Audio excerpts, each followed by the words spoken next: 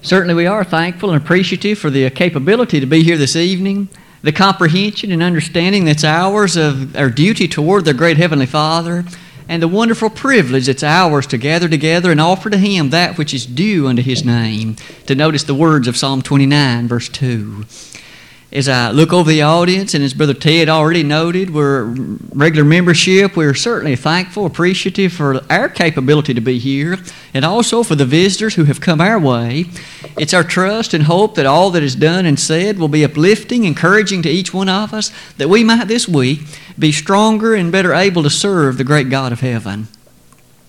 As you may have noted in the bulletin, and as also on the wall to my left, the title of the lesson this evening, taken from the core of 1 Samuel 3, is none other than Judgment and Parental Restraint.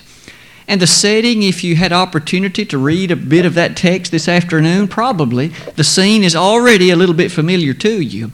But this evening, over the next few moments, might we be able together to take a somewhat interesting journey through the aspects and facets of the life of none other than Eli, and to see an interesting thrust and statement that God made to him.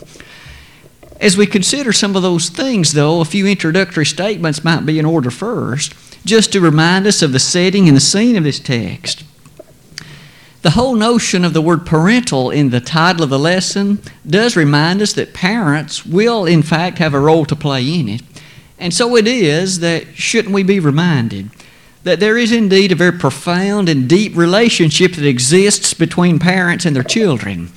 It is a relationship unlike none other, in that the Scriptures define it, state it, describe it, and there is certainly a bond there that ought to be a very deep and abiding one of respect.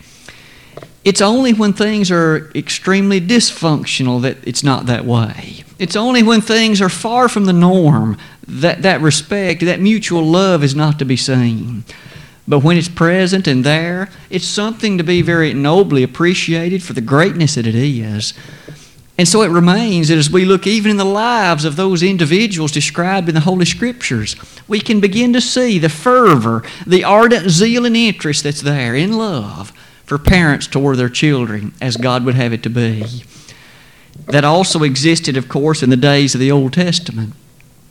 And one of the things that we see both Old and New Testament alike that does, of course, appear is that as a child is born into this world and proceeds on that journey toward adulthood, they are in need of instruction, and they're in need of being taught appropriately, and that may on occasion involve an element of restraint, discipline, if you please. And as that discipline or as that restraint is in fact properly administered, there is always, at least in the mind of those who are parents, to do the right thing, to strive to discipline and restrain appropriately, and in a way that would be most meaningful for the child. We'll have to ask tonight, in light of Eli's family, whether or not that was done. And of course, the lesson might well be for us. A few comments I placed about the middle of that screen certainly are not anything strange to many of us today, for there is a great deal of controversy in some circles about the extent to which discipline and restraint should be done. It would seem that most everyone would agree that some restraint is appropriate. There are those, though, who say that nothing in the way of severe restraint ought ever to take place, as for instance spanking or paddling, whipping, the particular term that might be used in the modern era. But we know the Scriptures will not go that far. For in fact, it still affirms that to spare the rod is to spoil the child, as the wise man Solomon affirmed in Proverbs 13:24. But might we note tonight that's not the especial thrust of our lesson, but to be noted that even restraint of that severity is approved by the God of heaven. And not only that, our question most expressly is, what is exactly God's view in regard to such restraint? Man's opinion matters very little in this area, doesn't it? As in fact all other areas of biblical description. But what does God say about it? I would ask you to take a somewhat journey with me through 1 Samuel, especially the first couple of chapters, and let's revisit the life of Eli, one of those prophets of ancient Israel, in fact a judge, if you will. Some of the statements about him would in fact be able to be listed like this. Eli was the 14th judge as the Old Testament would chronicle them.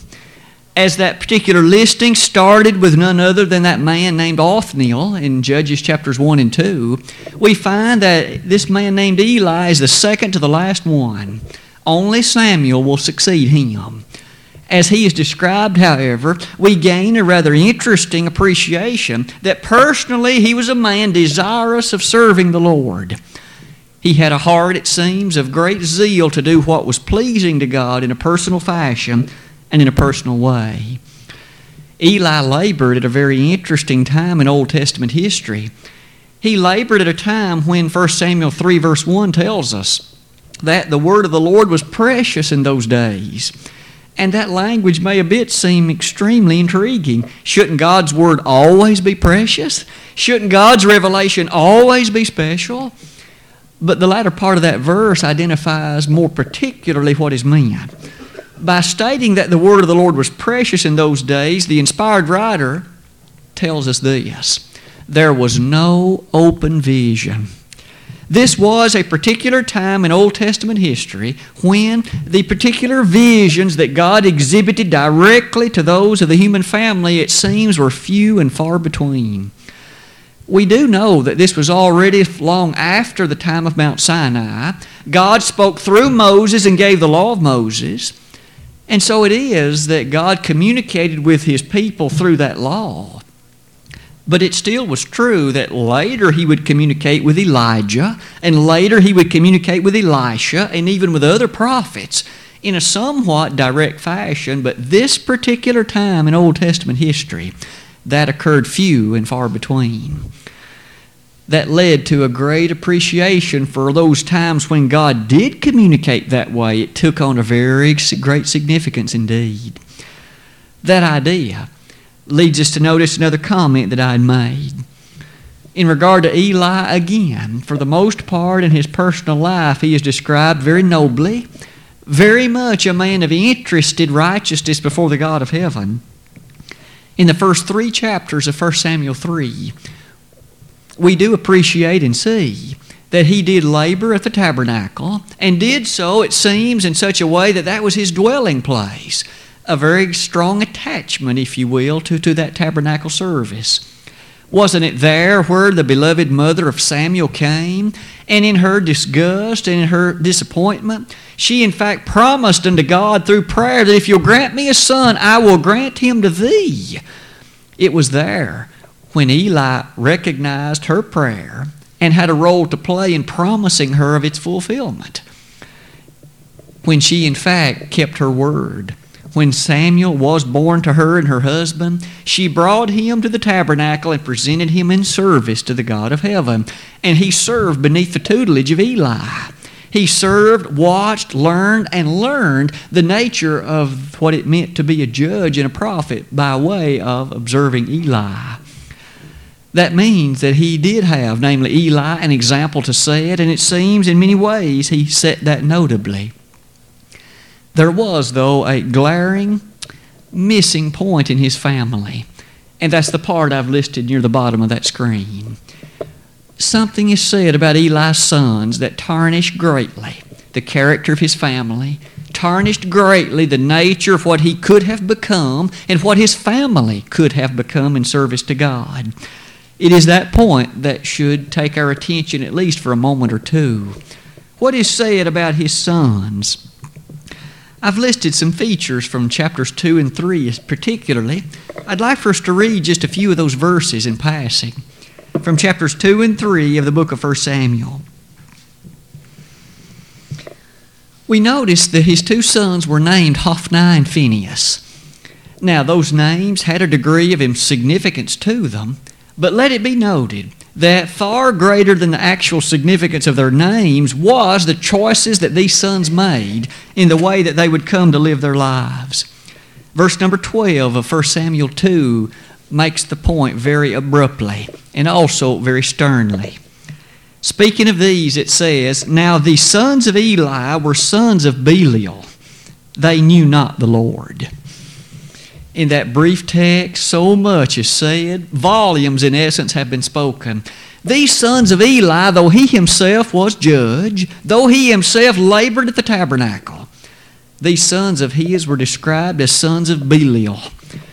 That word Belial is a distinctive word used throughout the sacred writings to refer to those that were sons of the devil, sons of Satan, sons, in fact, of lifestyle far removed from what God would have approved, adorned, and what he would have, in fact, encouraged. Sons of Belial. Later in the Old Testament, in fact, even Satan himself will be associated with this nature of Belial. As we can see, this is no compliment at all to Phinehas and Hophni. But notice the latter part of that verse. They knew not the Lord. How tragic. How sad. How utterly abominable to describe anyone by that fashion. And doesn't the sadness take on a whole new level when we remember their dad was Eli, and yet they knew not the Lord.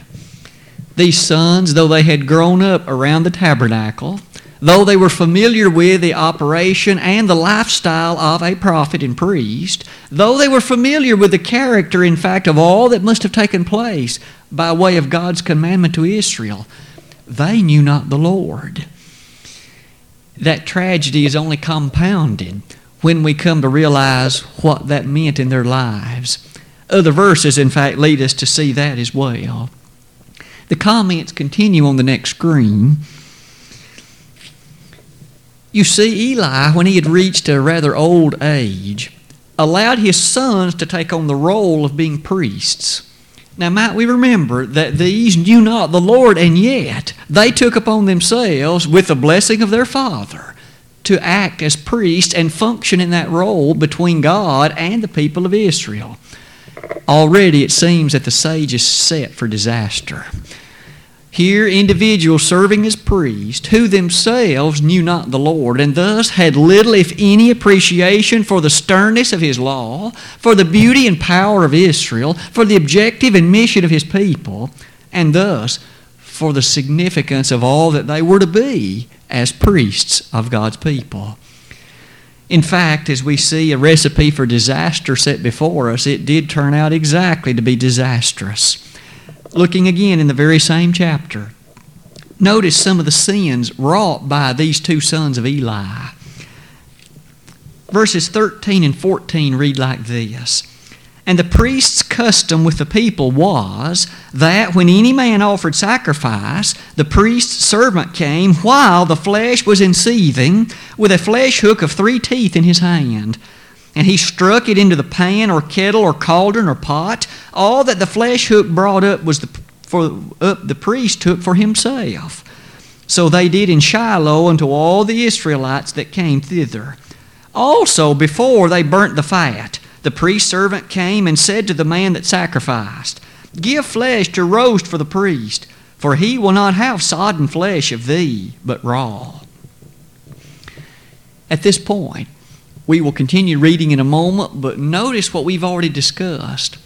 Here was the case when the children of Israel came as God had commanded and offered sacrifice as He had given direction. There were very special things that the priest was to take for himself, and it was to be taken in a very special and careful manner. In fact, it proceeded somewhat as follows. The sacrifice was to be made, and then of a selected amount from that, in most instances it was the shoulder and a portion of the other aspect of the sacrificial body, that was to be taken for the priest, for his livelihood and that of his family. Notice here, there was no especial choice of that. They dipped it into the pot, took out whatever it was, regardless whether it was the part God said they should have or not.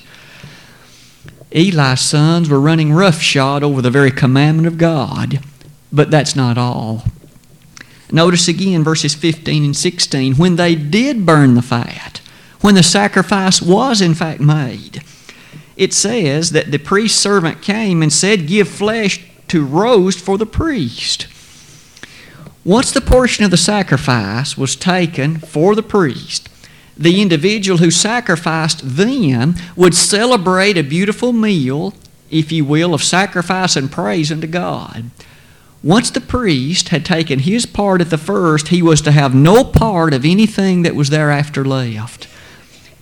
Here we notice, though, that Hophni and Phinehas gave second command to you go and take something more from these Israelite people. Their coffers were becoming great and fat, if you please.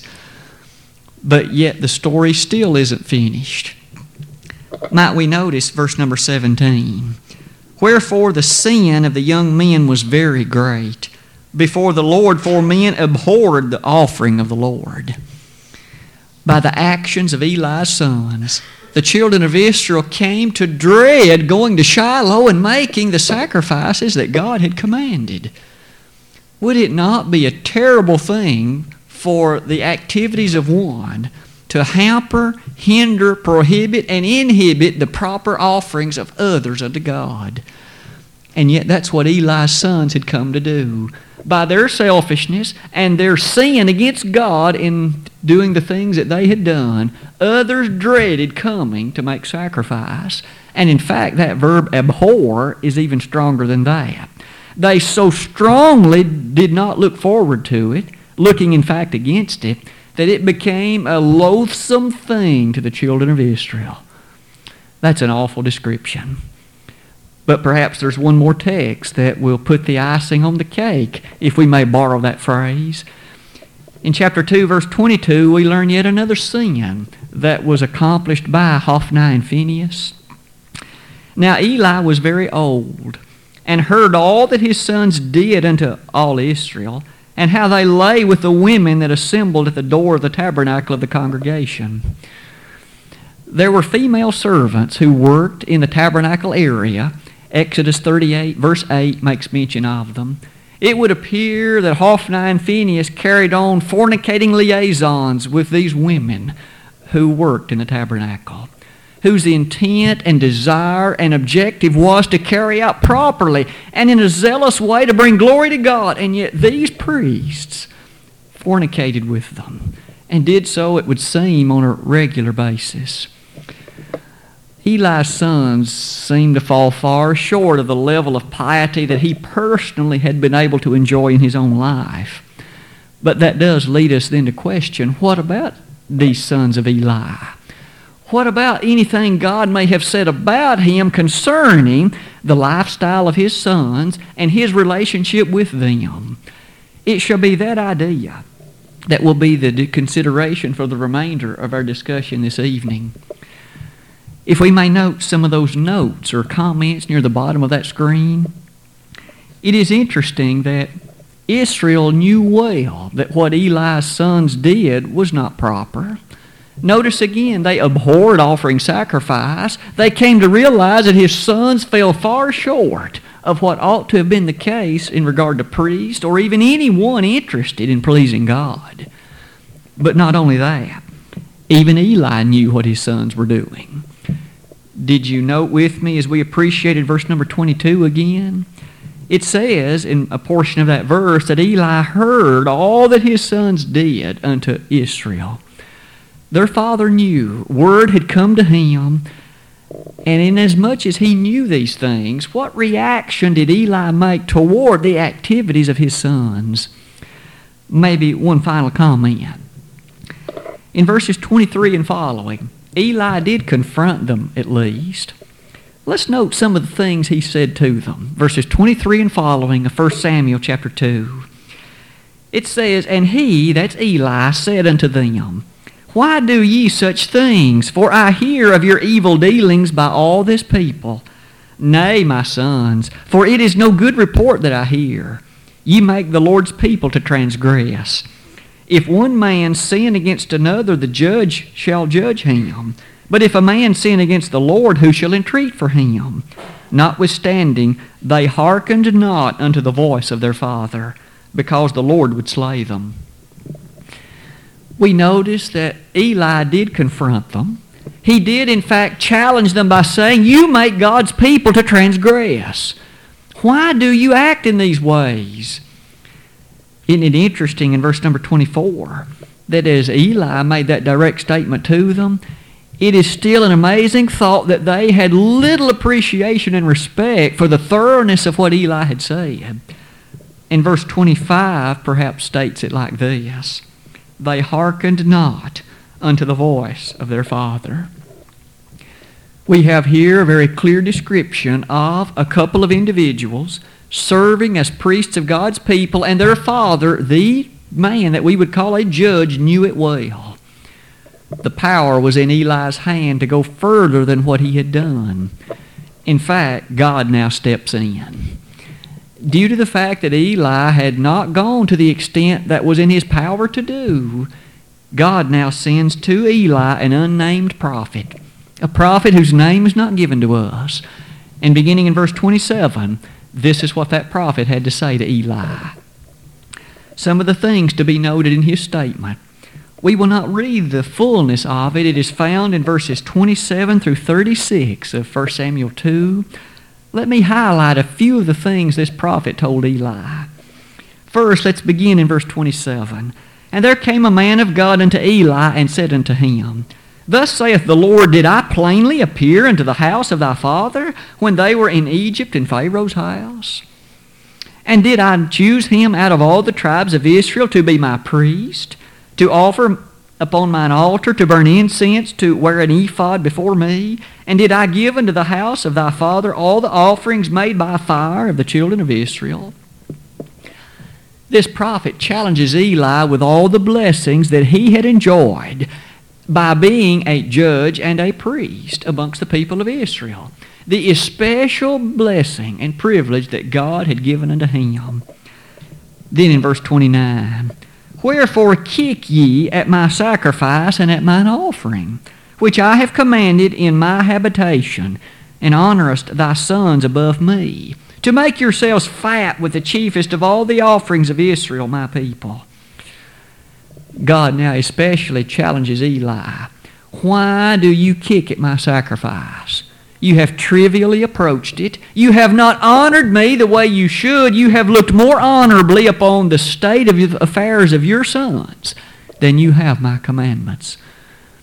And as if that weren't enough, this unnamed prophet goes on to say in verse 31, Behold, the days come that I will cut off thine arm. We learn from the verses that follow that was God's prophetic way of stating, Eli, I'm taking the blessing of the judgeship and the prophethood from your family. Due to the activities of your sons, the transgression, the iniquity, the ungodliness, and the evil that's to be found in them, I am removing that blessing from your family. In fact, notice these words in verse number 32 as it closes. There shall not be an old man in thine house forever.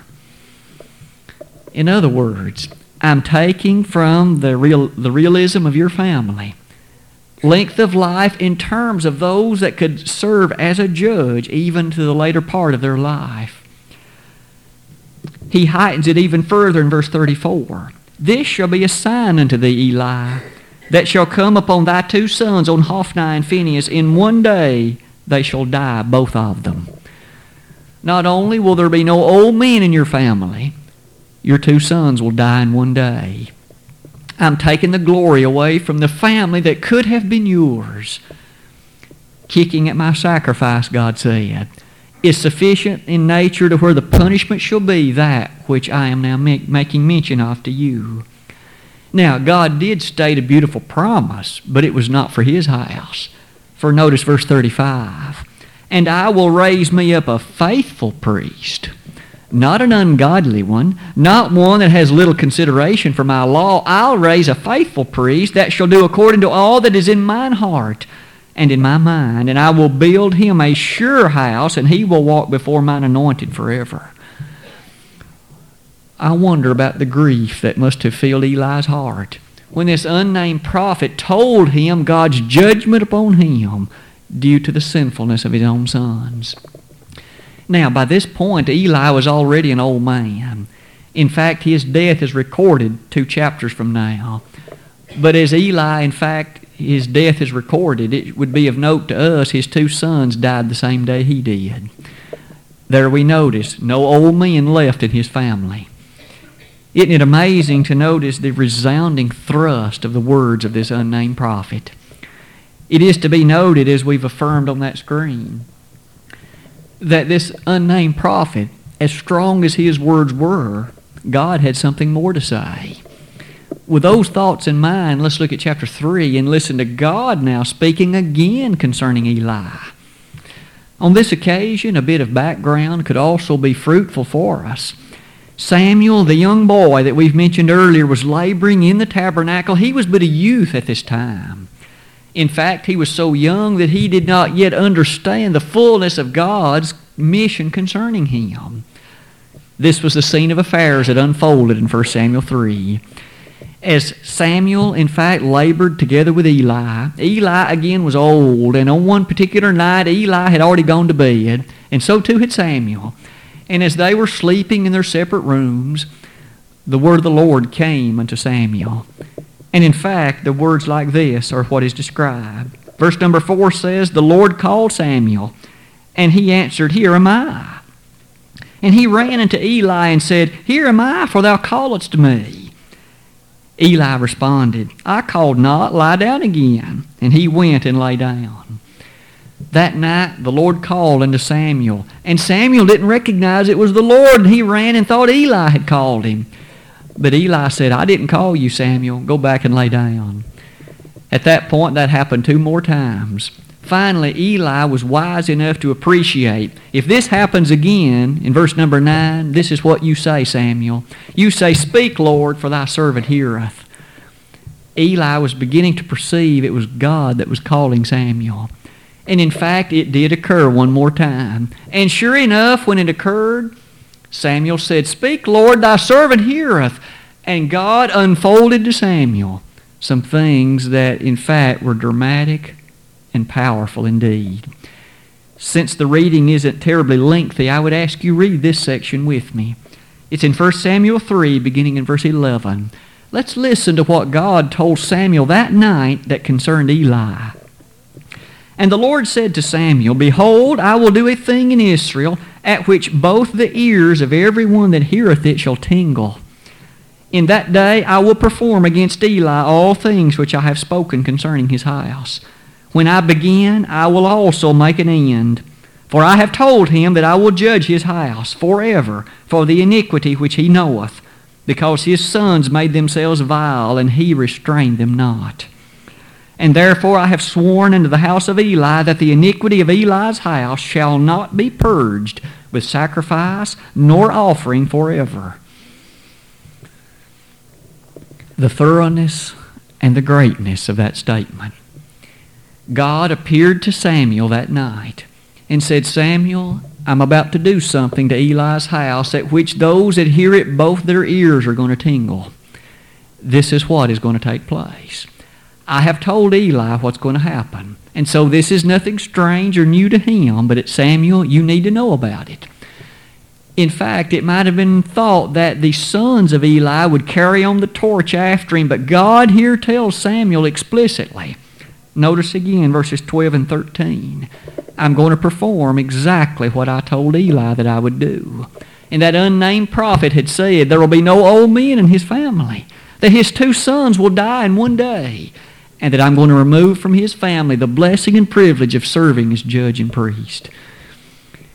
Notice finally in verse 13, I have told him that I will judge his house forever for the iniquity which he knoweth. We noted earlier, Eli knew what his sons were doing, but now God makes this final remark. Because his sons made themselves vile, and he restrained them not. With that kind of idea in front of us, what lessons might there be that could be fruitful and interesting to consider, not only from the days of Eli, but that could be very useful to note for even our families today? In terms of the lessons, there will only be 2 in tonight's continuation of our study, but the first one is this. According to God's own words, which we have just now read, God judged Eli because he, namely Eli, had not restrained his sons. Does God consider parental restraint of the child important? He must. He here saw in Eli a man who had the capability and the jurisdiction and his sons enough respect of him that he could have restrained them in some way, and yet he had not done it. We noted earlier that Eli did reprove them. He cautioned them and urged them to note that what they were doing was not appropriate and was not good and was not right. But isn't it still to be noted, God especially said through Samuel to him that in fact you have not restrained them. We can conclude God would not have punished Eli if he had done all that he had been able to do in restraint of them. Something apparently was missing. Could Eli have been sterner in his rebuke of them? Could he have in fact removed from them the activity of being a priest? After all, as judge, it would seem that would have rested in responsibility and in his jurisdiction, and yet he did not remove it from them. Could he have appointed someone else to be the appropriate priests? It would seem so. Later, Samuel had that power. It would seem Eli had that power as well, but he had not done it. May we appreciate then as parents, children must be instructed. They must be taught. Of that there is no question. Train up a child in the way he should go, and when he is old, he will not depart from it. To quote verse 6 of Proverbs 22. And did not the Apostle Paul in Ephesians 6 verse 4, Ye fathers, provoke not your children to wrath, but bring them up in the nurture and admonition of the Lord. There is an obligation that parents possess, an obligation given to them by God, an obligation that they cannot transfer to anyone else, an obligation that as long as that child is theirs, they have the duty to bring that child up in the nurture and in the admonition of the Lord, to train him or her in the way that they ought to go. When a parent thus shirks that responsibility, and it certainly involves discipline, it certainly involves a correction, a time when restraining is appropriate. We each can remember, I'm sure, that when we were young, we did things that we now know were not right. And we should be ever thankful that Dad and Mom jerked us aside and did to us what we deserved. Correction that was entirely proper and right. The case is that when parents fail to do that, then they in fact paint themselves into a darker picture as that child grows. And furthermore, Eli let it go so far that these children in fact paid no attention at all to what he said. And for that, God judged his house sternly. It is to be noted then that when you and I appreciate the obligation and the responsibility that's ours to train up that child in the way he should go, it involves restraining them in a proper way, restraining them in a way that Eli had not done. And might we notice some other things that I've listed for your consideration. It is here that, of course, it gets far more difficult for parents. Every child is different. The proper restraint for one child is almost certainly not the proper restraint for another one. Some children are tender-hearted, and all it takes is a pretty strong word, and they've learned their lesson never to accomplish that act again. Others are far more stubborn. Others, it does take a sterner element of rebuke and a sterner means of restraint. It would seem that's the degree to which Eli had not gone. What reproof he had given to them had not been as strong as in the sight of God it ought to have been. May we thus appreciate that it's not fun to have to restrain them, but by the character of God's blessing, it is our duty and it is our obligation. If we in fact love them and strive for them to be the faithful citizens in the kingdom of God that we one day hope they shall be, we must help them learn duty and responsibility from an early age onward, so that they will come to appreciate God's law just like they appreciate mother's law or dad's law, that law means something. And to transgress it brings sore consequences.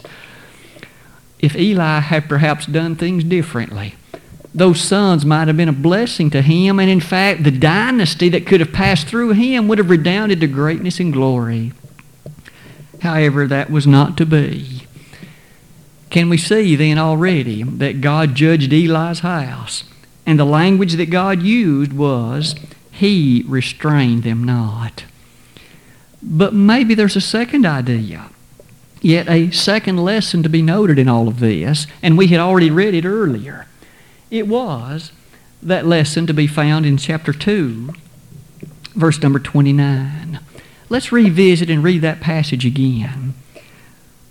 Wherefore kick ye at my sacrifice and at mine offering, which I have commanded in my habitation, and honorest thy sons above me. Honoring thy sons above me. Though Eli, I'm sure, never would have thought that his actions actually meant this, God said, Eli, by what you have failed to do and what you have allowed to happen, you have chosen to honor your sons, Hophni and Phinehas, and their activities above me. To contemplate that is a rather dramatic thing indeed, isn't it? That in essence, that's what Eli had done. May I suggest that the same thing takes place in our lives today. If we fail thus to discipline our children or restrain them properly, we are honoring their wishes and their conduct and their character above God's command. We're honoring their place and disposition in life above the challenge and the obligation that God has given us. And as such, we honor them then above God's will. We now would not admit that that's what we're doing, but in reality, due to the commandment given to Eli, that's precisely what we are doing. Doesn't that help us see that then that parental idea of restraining a child is a very important thing? So important that, in fact, there's coming a day that in judgment, that's going to be one of the things that God will bring to mention, isn't it?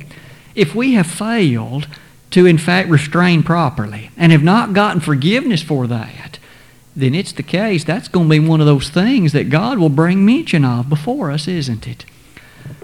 Oh, how wonderful it is, though, to think about a child who came to know the love of God and the discipline of Scripture by the hand of a parent that restrained when appropriate, that in love restrained in a way that was not now in any way abuse, but was a strong activity of appreciation for what truly was right.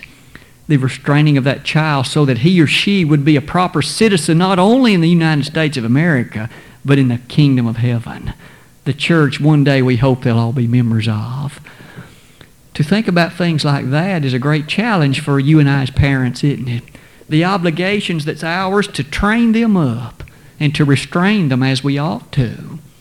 Eli failed in that, and we might note there are other men in the Old Testament that also failed. David did.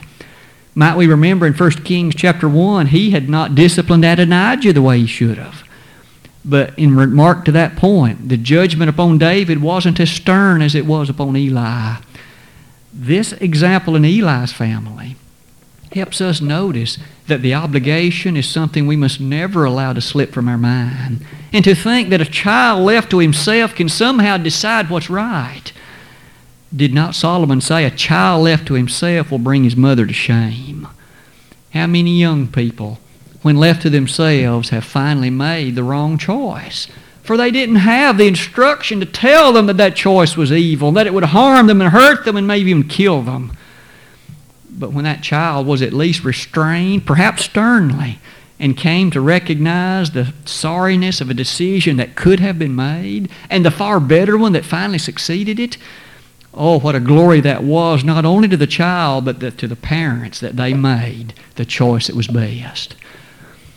The hardness of these decisions maybe helps us to see some concluding thoughts to our lesson tonight. Those concluding thoughts I've stated in words like this. The judgment that God had placed upon Eli's house was certain. He again told Samuel that it's going to make the ears tingle of those that hear it. It's a certainty, and because Eli knew it, and he failed to discipline and restrain them as he should, this is going to happen. It in fact did come to pass. We notice again, as I mentioned, in the very next chapter from where we were reading, 1 Samuel 4, these two sons of Eli made a very, very bad decision. They took the ark of God into battle one day, and all the following things happened. The Philistines captured the Ark of the Covenant. Hophni and Phinehas were slaughtered, and Eli died on the same day. It was one of the darkest days in all of Israelite history. And yet, in part, no doubt it came to be because of the fact that Eli had restrained them not. May we in wisdom do better than that. May we look forward to the opportunity of seeing our children in glory grow up to bring glory to God. But that won't happen if we don't restrain them properly and encourage them rightly, and in fact set before them the example that we should. And so it is tonight. What about my Christian life and yours? Are we in fact setting before them an example such that we might well say, son or daughter, I hope that you will strive to imitate me to the extent that I imitate Christ? Paul made that statement in 1 Corinthians 11 verse 1. Can you and I make the same? We should be able to. If you and I can't make that tonight, it would seem that change needs to be made. That you and I would set a course and chart our compass so that we could live more beautifully and directly in response to God's commandments.